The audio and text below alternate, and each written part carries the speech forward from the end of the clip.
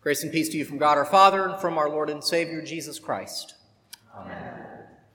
The Bible has some wonderful sound bites, and Micah 6:8 is about as good as they come. What does the Lord require of you indeed, but to love kindness, do justice, and be humble before your God? Micah makes it sound so easy. But how did we get to that soundbite? Well, like a lot of the Old Testament, which can be somewhat difficult to read, we must set our heart and mind to the text. And when we do that, we'll find, as this text proves, to be pretty easy to understand. It's helpful to know in this section from Micah that there are three speakers. First, God speaks, then the Israelites respond, and then Micah concludes with his own word.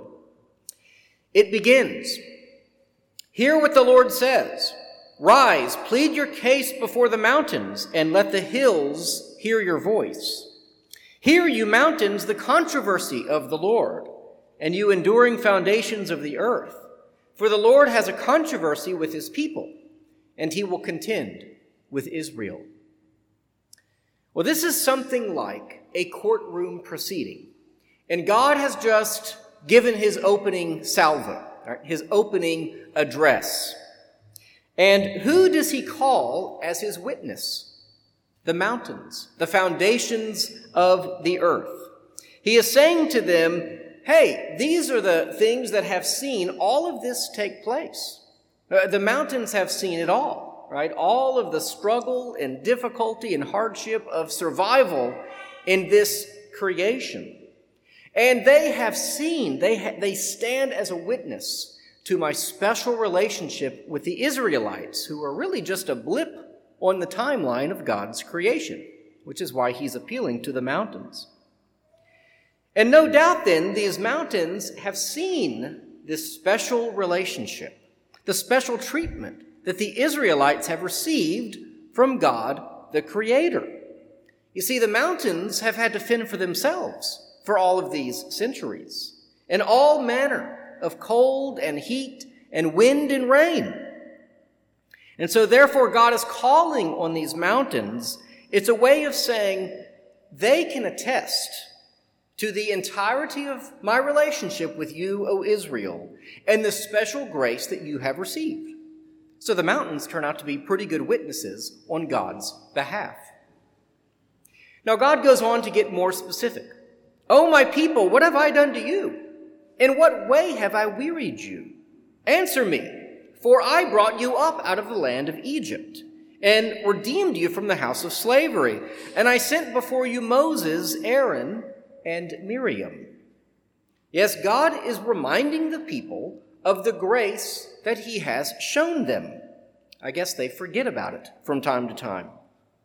He's reminding them that he has rescued them on more than one occasion. And here they are wandering into idolatry against God. And that's what's going on during Micah's prophecy. He is prophesying in Judah, that is the southern part of what we call Israel, and this is before the Babylonian conquest. So the Babylonians are about to come in, destroy the temple, take the Israelites or the Judeans, and take them into captivity, the Babylonian exile. And during this time, Israel, or Judah, as the southern part was called, is just fraught with idolatry. And so God is trying to make it more clear. Why are you doing this to me? I have done all of these great things for you, and this is how you repay me? The reference from Shittim to Gilgal is a reference to the first and the last places that Israel would stay after they crossed the Jordan and began to conquer the promised land, as recorded in Joshua. And so, from the Exodus through Joshua, what God is saying is, this is who I am, and this is what I have done for you. That is the opening case in this courtroom proceeding. And so far, all of this should be tracking pretty easily. It gets even more interesting when the Israelites respond. The self-justification and the sarcasm should jump off the page. Like a smug American, if I say so, who is overeducated, overpaid, and entirely lacking in humility, the Israelites respond brazenly. With what shall I come before the Lord and bow myself before God on high? Shall I come before him with burnt offerings, with calves a year old? Do you hear the attitude? I promise you it's there. They believe that they have done enough in God's sight to avoid condemnation. And again, this is a theme that we see throughout the Old Testament. God's law, as given to Moses, does indeed require sacrifices, all kinds, burnt offerings, animal sacrifices. But having completed the rite, the work is really only beginning. You see, the sacrifice that God asks the Israelites to make in the temple or the tabernacle before that is a means to an end. It is meant to inspire repentance. It is meant to demonstrate their sin and their need of salvation. The point isn't just to pay some money to the temple priest, have an animal killed, and be done. Okay, that's not the point is to point to something larger. Of course, as Christians, we would say ultimately it points to the final and great sacrifice, which is Jesus Christ himself on the cross. But their response instead is, hey, I did what you said. I did everything that you asked. I sacrificed the pigeon. I burnt up the grain. I paid the priest, etc. But that isn't what God wanted. He wanted the change of heart that the rite was supposed to demand. It's kind of like when a child says, hey, I cleaned my room. What else do you want? Sometimes I would settle just for a clean room. But what the parent actually wants is for the child to be grateful for the room, and out of that gratitude, volunteer to clean the room, and then not have an attitude about it, right? The insolence only gets worse. So if in verse 6 you thought maybe I was reading too much into that, well, it'll be clear that's not the case now. Will the Lord be pleased with thousands of rams, with 10,000s of rivers of oil? Shall I give my firstborn for my transgression, the fruit of my body for the sin of my soul? Now, folks, I hope you heard that, and it's like a punch to the solar plexus. Did you hear what they just invoked? They just invoked human sacrifice to God. God does not demand human sacrifice. In fact, God says that all the false gods that the Israelites are eventually going to follow, okay, when they fall into idolatry, they're the ones who demand human sacrifice. It is strictly forbidden in the law of God. The Israelites do not kill their own children. And so for them to go before God and say, oh, we haven't done enough, you're still unhappy with us? What do you want, our firstborn? Do you remember how they got out of Egypt? Right? The blood over the door? Do you remember the price that the Egyptians paid so Israel could get out? That's what the Exodus is all about. That's what the great celebration of the Passover is about. They're sticking a finger in God's eye when they bring up child sacrifice. They know that's not who God is, but they're so self-righteous that they think nothing of accusing God of asking for that. How often do the unbelievers that we meet, and how often do we respond to God with a similar self-justification? Hey, God, I'm a good person. Why are you giving me such a hard time? Hey, I follow the law. Why are bad things happening to me? Hey, I'm a responsible person. Why am I the victim of a crime?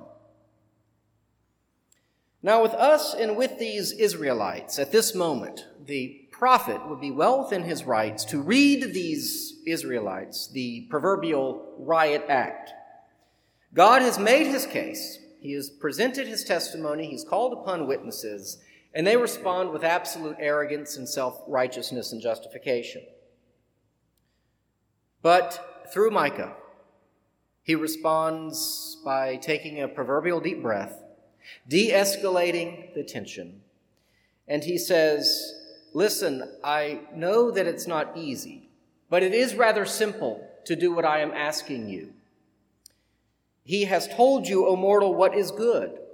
And what does the Lord require of you but to do justice, love kindness, and walk humbly with your God?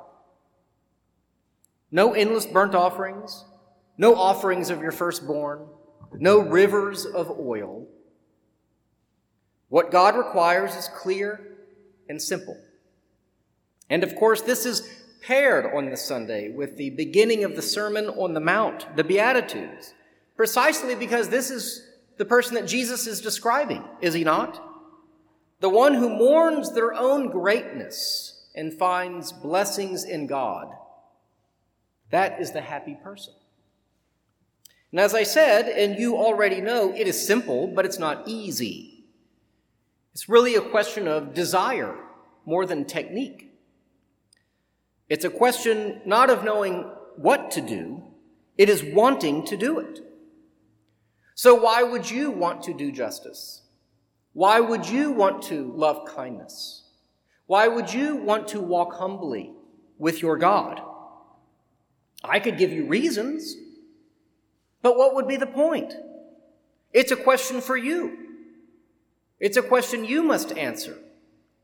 It's a question you must answer for your neighbor and for your city and for your country.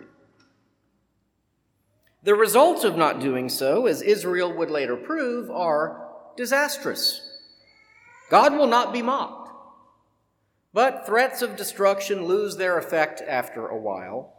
Arguments that obedience to God's law really does produce the best world, and it does, well, they fall on deaf ears.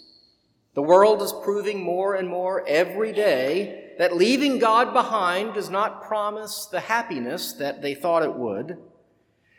So we are living in between the time now of rebellion and a future Reformation. Not the 1500s Reformation, I mean the one that is still to come. When people finally realize how foolish it was to leave God behind.